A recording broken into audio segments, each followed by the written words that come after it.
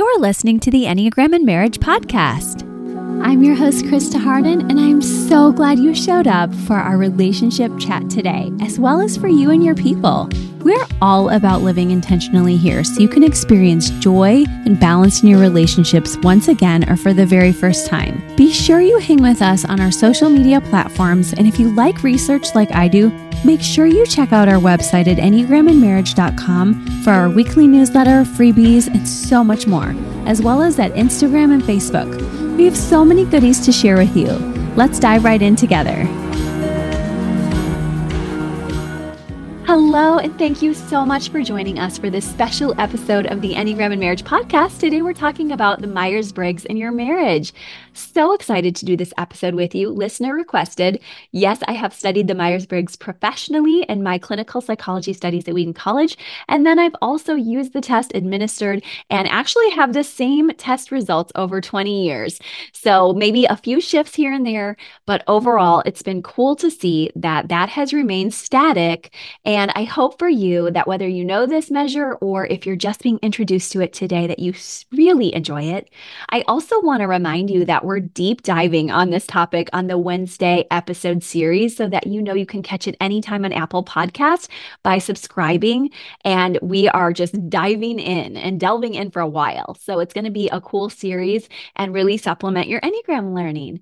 And I also want to let you know that if you're in my collective, my membership group, you're already getting this. So don't sign up on Apple if you're already in my membership group. And we're going to talk about it at this month's meeting also. And if you're a coach, we're talking about it. So we love to continue learning here. And that's really why I want to remind you of the Ennea Summit as well. If you're listening live, that's just 5 days away. And we're going to be talking all about the Enneagram in love and relationships. Guys, a lot of times I get asked on my podcast, are you going to be talking to this or that guest about this or that topic? And frankly, I have to make a lot of decisions, and I actually use my MBTI functions to make those decisions and talk to Wes, who has a different typology than me sometimes, because there's different pieces of that than Enneagram. But right now I have 5 or 6 people saying, can I get on your show? And the truth is sometimes they're not good fits, but the Ennea Summit is a huge yes, because there is absolutely no question. Our topic, Enneagram, love and relationships, yes. So I hope you're saying a big yes yourself to this summit as well, because it's free to you with over 20 speakers. And we have the extra all access pass so that you can deep dive into bonuses, over $1,000 worth of bonuses for far cheaper. And hopefully you can share with your friends and family as well. I'm really geeked out for Suzanne Stabile's Q&A. I love learning from her. I love her style, but some of it I won't catch. And so that's where that all access pass comes in handy. Is actually have a really big week next week. So I'm grateful for getting to share there with you on conflict, and also all of the other speakers, especially excited for Elizabeth Bennett. She's one of my favorites. If you remember, we had her on the show. She's a type 4, Jesse Eubanks, Christy Rolls. I love Christy. She actually used to live by me, and we used to meet when we were first Enneagramming together. Dave and Betsy Bell, Colton Simmons, Olympia, TJ Wilson, Sam Greenberg. There are so many others. I hope you will join us for this special event, and make sure you put it on your calendar or get that extra pass so that you don't have to miss anything. Okay, so let's dive in to the Myers-Briggs in your marriage. I'm only going to talk historically for just a couple minutes because this is a shorter episode today. Like I said, get our deeper dive episodes if you want even more. But what we're really talking about today is that the Enneagram is a great tool. We know that already. That's a given. We know that it came through ancient math, science, faith. We have all kinds of people from all different backstories, including psychoanalysts who have contributed to the Enneagram, and it definitely is a favorite amongst many of us. Now, the Myers-Briggs came along a little later under Carl Jung, who was looking to see different archetypes and patterns, and his work is very heady. This whole book that he wrote that leads us to Myers-Briggs, we had a reader of this book who really loved what she was walking through, and that was Catherine Briggs. And her daughter and her, Isabella Myers-Briggs, developed patterning off of Carl Jung's work. Okay, I said I wasn't going to get that deep. I'm getting kind of deep. So I'll just suffice it to say they chatted with him, tried to make something that during the post-World War II times would be good for career typing, also for child rearing. And that was that, right? Now we have this new test or measure birthed. Now, what has become of Enneagram and Myers-Briggs, as we both know or all know, I always think I'm speaking to just one person here, but all of us here, we know that people sometimes take it too much as a test and less as just a lexicon of human study. And I just want to remind you of that these are all facts in the sense that they probably make sense to you when you say, oh, I know I'm an Enneagram 6 or I'm an ENFJ, whatever your typology is, you probably have a sense for that. But I also want to help you to hold it fairly lightly as we're processing today, and even to do the same thing with your partner so that you allow yourself to be more than just a type and that you allow yourself to realize that humans can never be fully caged and fully assessed because we are so fluid. We have neurogenesis all the time. Our cells regenerate every 7 years. You know the whole drill. So we do move and change, even though my type's been the same for 20 years here with the Myers-Briggs. It's also changed for a few years at one point with one letter. So I do feel like there's some adaptability. And I do want to make sure that when you're processing with me today, that you also know that you can, in the show notes, I have Trudy's measure for the Myers-Briggs also. So you can even recheck yourself, make sure it's right, and also enjoy it here with me as I walk you through the basics. So the four letters that make up the Myers-Briggs typology are not going to have anything to do with the Enneagram. So I just want to right away assess that we have our Enneagram work over here, and now we're talking about Myers-Briggs. But we can later talk about, yes, there are pieces of each that we can take together. But I just wanted to make sure you knew that I wasn't going to make that dynamic because I really think that they're also helpful to study apart. And I think that's a great place to start. I think it gets way too complex if we put them together at first. So let me start you by getting a pencil and paper or the notes section of your phone. Even if you have done this a while back, like I said, sometimes there are little shifts. So it's good to just reassess where am I at with my Myers-Briggs, and maybe you've never taken it. But there's four letters. So make some space like you're going to play hangman, and then four letters across your page. And the first one is going to be either an E or an I. And one of the best parts about the Myers-Briggs, actually, perhaps the type that is really most important out of the four in the sense of how the world has changed from the Myers-Briggs is this first letter. And that's because it helps us to determine whether we're introverted or extroverted. And for those who experience the world's energy with that sense of outwardness and they feel like the real world is on the outside and that that's where they derive their energy from, that is more of your classic extrovert. They like sharing. They usually, and I say usually because you'll see why in a moment, but they usually like talking more, spending time with others, less reserved. They usually like groups and they really like getting that energy from others. They understand the synergy of community and they're not as afraid of that as they are of being alone. Now, we're all on a continuum, so you're definitely not all extrovert or all introvert. But if you even have a very slight advantage to one of the sides, that's the letter that you're going to put down for your Myers-Briggs typology. And that's helpful for you to just say, you know what, I lean towards this one so that you can start really capitalizing on that in your life and relationships better, as well as learning from the part of you that may be dampered. And sometimes if we get deeper in, which we will do on our other episodes, we'll talk about how there's these auxiliary functions so that you can understand that sometimes we're missing pieces. But suffice it to say for now that you write that E or that I to help you to discern whether you're really looking at the world from that extroverted place or the introverted place, which introverts by nature usually like drawing energy from their internal world, and spending time by themselves helps a lot too. And that's for them the real world. They usually are less talkative and more emotionally reserved. Again, it could be very close, but it's really important that if you're with an introvert or are an introvert, that the people that are together with you, focus on being respectful to this too. And we do know that introverts and extroverts are about a 50-50 ratio in the world. So that's helpful to know. Okay, well, let's look at the next letter. And that is where we have some of us who are sensors with the letter S, and some of us who are intuitive. And that's the letter N because we've just used the letter I for introverting.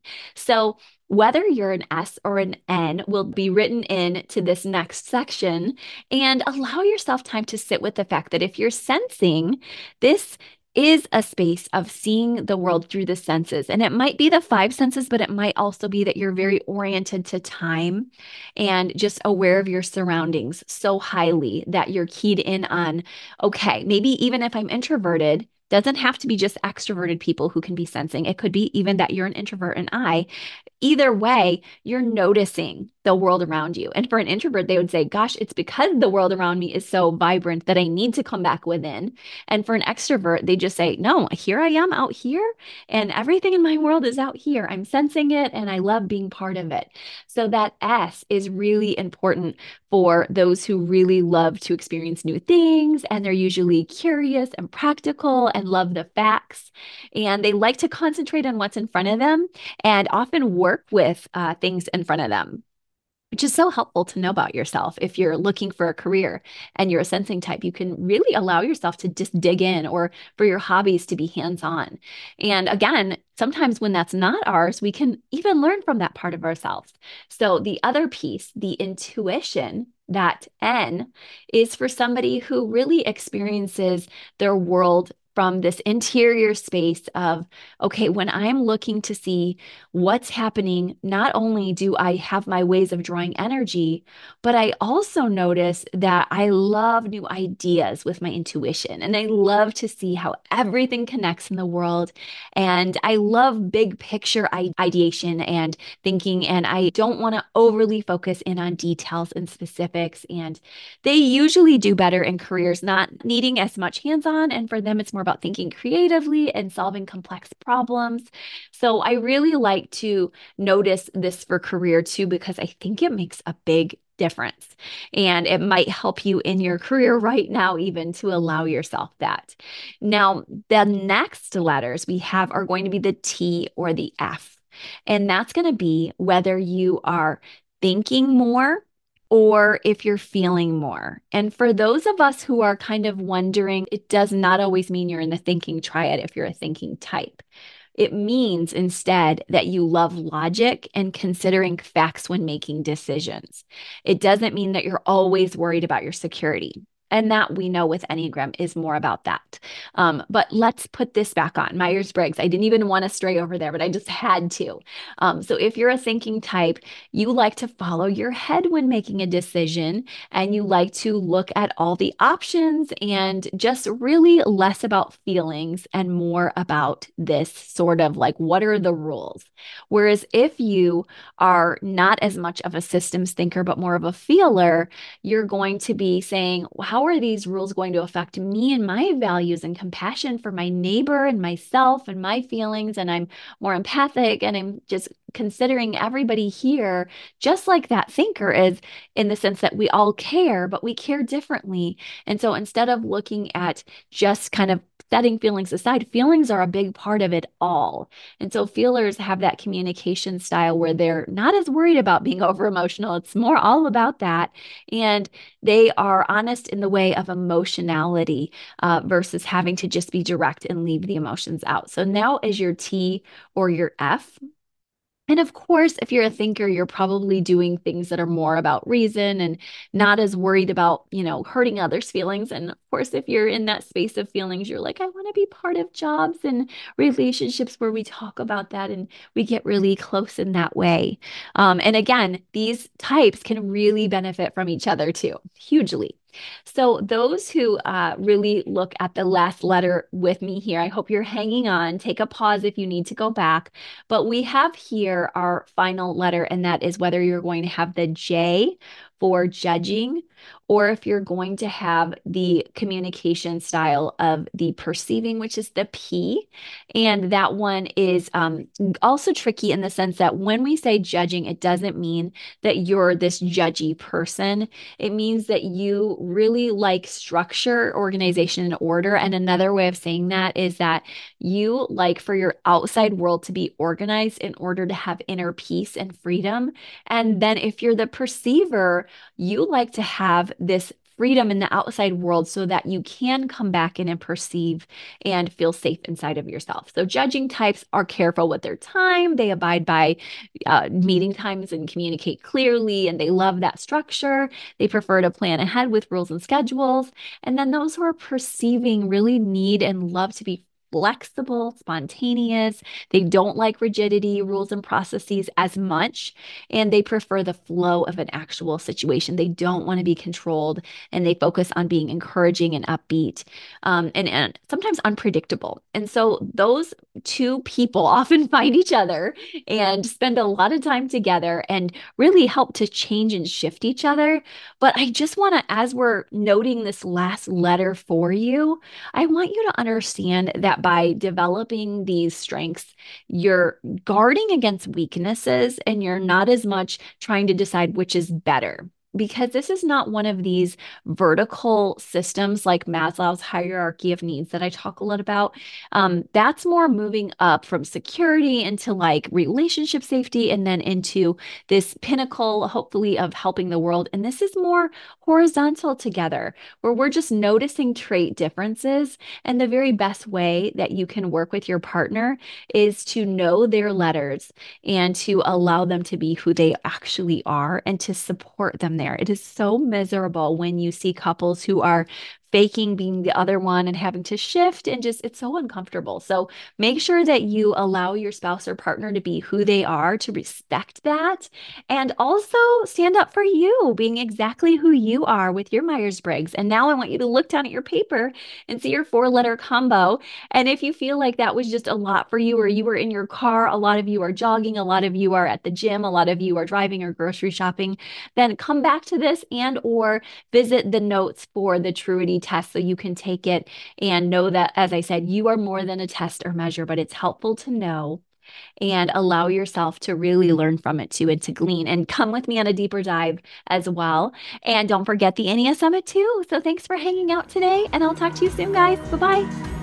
Thank you again for listening with us. It was so wonderful to have you. I love knowing we're doing this journey together, not perfectly, but with love, grace, and hopefully some fun too. If you loved today's episode, make sure you leave us a 5-star review at Apple Podcast or Spotify so others can find it too. Visit our show notes so you can get all the links from today's show, as well as EnneagramandMarriage.com, the Instagram, the Facebook, and all over the place. Make sure you spread the word. Love living intentionally with you. Bye-bye.